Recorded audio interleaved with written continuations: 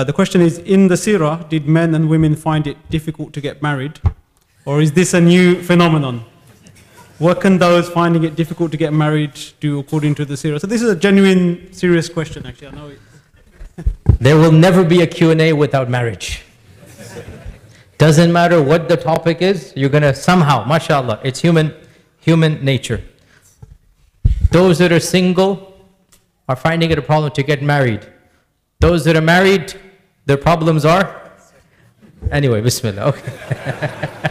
The grass is always greener on the other side, huh? Subhanallah. Listen, there's no question, brothers and sisters, that marriage in the time of the Sahaba and Tabi'un, the time of the Prophet was looked at very differently than it is now. There's a lot of factors for this. We don't have time to get into them. It's really awkward to say this, but they viewed marriage as a utilitarian act of convenience more than they viewed it as an act of love and romance for the rest of your life. And because of this, marriage was very organic, very open. It wasn't a big deal. We have this westernized notion of, especially our youngsters, did you find the right one? Out of all 6.5 billion people in the world, there's that one person, that mashallah, tabarakallah, 100%. This is fantasy. You have to make marriages work. You have to put in the effort. No two people are fully compatible. True, some are more compatible than others, no doubt about that. But even in the best of marriages, I have an entire number of seerah lectures about, the reality of the prophetic household, sallallahu alaihi wasallam. There are issues within the prophetic household. It's in the Quran. It's in the Quran, right? Allah Azza wa Jal mentions regarding the wives, and Surah Al-Talaq and Surah Al-Taghabun and others are coming down. If Allah Azza wa Jal wanted, the marriage of the Prophet itself would never have any issues, but He wanted to make us a role model. And He wanted to show us, even in that household, sometimes things happen, but you overcome, and they have the best of marriages. So I do have to point out that yes, marriage was much easier for multiple reasons, primarily because people understood that if somebody's single, it shouldn't remain like this. So if there is an unmarried lady, there was a feeling, it's not right that she's not married. Somebody should marry her. Now obviously, in those days you also had polygamy, which obviously is an issue that is problematic for the Western world. It's sad that they have embraced alternative lifestyles and they haven't embraced the Abrahamic lifestyle. I'm just saying that, not trying to get cancelled by anybody. I'm just saying, it's really sad they've taken on things that they themselves thought were not allowed, and they're not taking on Abrahamic values. It's really strange. That which is normal for so many civilizations in society, they have made abnormal. And that which was abnormal for even their own history, they have made normal. But Allah musta'an, we just simply comment that marriage has been made more complicated by multiple factors, but of them as well is that, especially widows and divorcees, reading the seerah, it's very clear that there was no stigma attached to ladies who are without a husband. They become widows or they've been divorced. It wasn't a major stigma. Unfortunately, now it is a huge issue. And there is this tabooness of, why would I marry? Jabir married a divorced or a widow, we don't know exactly, but Jabir married a lady who was already married in the past. And he said, I have to because of my and the Prophet thanked him. The Prophet appreciated that. Not everybody has the same circumstances. So this is another factor that, and it's for some strange reason only on the women's side the stigma is there. It's really strange.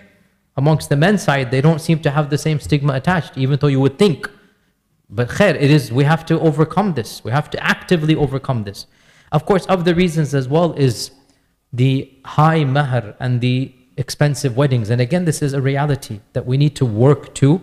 We need to work to make easier. And again, I'm not trying to get into any trouble here, but let me just say generically, dear parents, if you don't encourage your young men and women for the halal, they will find routes to the haram. Your generation, your children's generation is not your generation. Your children's generation is not your generation. The accessibility of lewdness. Sorry to be blunt, but we're talking as adults, we're talking to protect the family. The accessibility of, astaghfirullah, blatant fahisha to the teens is something that is unprecedented in human history. Human history. In this society, if you don't lower the bar to get halal marriage, haram is accessible for free. So the onus is on parents. Let me encourage you, O parents, to have frank conversations with your young men and women when they are of marriage age, even before they're able to get married. Put the idea in their mind. When they're 17, 18, it's maybe too young to actually get married financially. You say, listen, I want you to be a righteous young Muslim or Muslimah. I want you to, get married, and we will help you, inshallah ta'ala, as much as we can. Put it into their minds that we want the halal. We want the halal. And if they find a legitimate partner in a halal manner, going ISOC or in whatnot, and they follow the halal, they come to you with halal.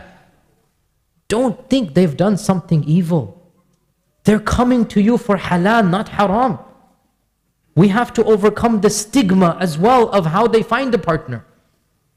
If they interact in a public setting and without any haram taking place, they know the existence of this person, and in their heart they're like, this is a potential candidate. They come back to you, oh mama, oh baba, what about this person?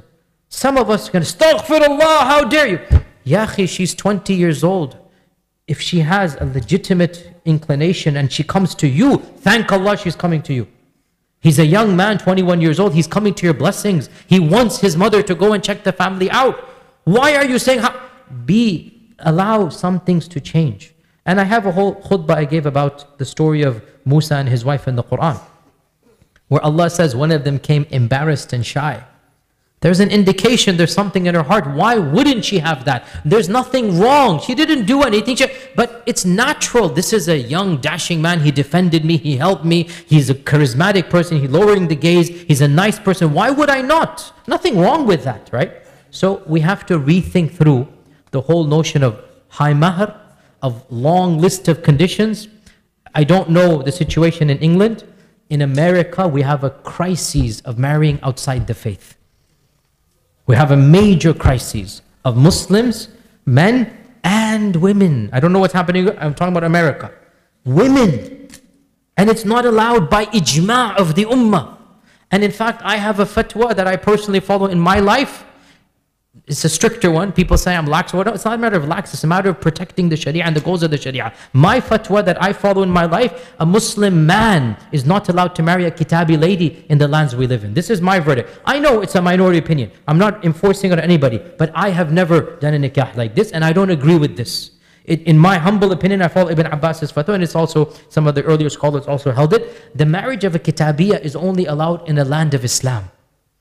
The marriage with Ahl Kitab is allowed when the laws are going to help you and the children protect your iman. In these countries, in my humble opinion, the public fatwa should be, and this is the fatwa I give, it's up to people to take it or not, and this is Ibn Abbas's fatwa. He also said the same thing. This is not allowed when you're living in lands that are not governed by the Sharia. The concession to marry a Kitabiyya lady is only when you're living in a land that is ruled by the Sharia. So I don't believe it is permissible for a man to marry a lady of the Ahli Kitab in these lands. We must restrict, and as Umar al-Khattab said, that if all of our men marry outside, who's going to marry our women? He said this. And he made it not allowed for his employees of the government. He literally said, if you're employed by the Islamic government and you're in faraway lands, you must find a Muslimah lady. This is wisdom, you're thinking. I follow the same fatwa. We need to encourage marriage from within by shutting marriage from without. We need to make marriage more pragmatic and realistic. We need to allow young men and women the opportunity to perform the halal. And one final point I'll add here is that once the man and the woman, both of them, if they are of mature age, 21, 22, 23, even if they can't financially afford we should encourage at least the nikah being done. This is a very easy halal solution. We should lower the age of marriage from our previous generation. We really must. But only if there's wisdom, and this is every young man and woman needs to decide by himself, right? Only if there's maturity. I'm not saying if there, and if a person cannot financially afford a wife, but mature, he's there, you say, you know what? At least let the two families come together, let the nikah contract be done. And even if you're not living together as a husband and wife, there's a halal outlet for emotions, for talking, for eating at restaurants. It's a natural urge. And we have to, don't criminalize. This is a natural emotion. It's not haram, it is the essence of halal inside of nikah.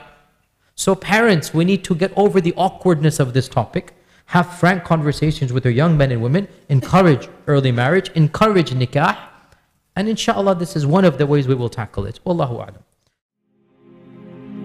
فيا ذلي ويا خجلي إذا ما قال لي ربي أما استحييته تعصيني ولا تخشى من العتب وتخفي الذنب عن خلقي وتأبى في الهوى قربي فتب مما جنيت عسى تعود إلى رضا الرب تعود إلى رضا الرب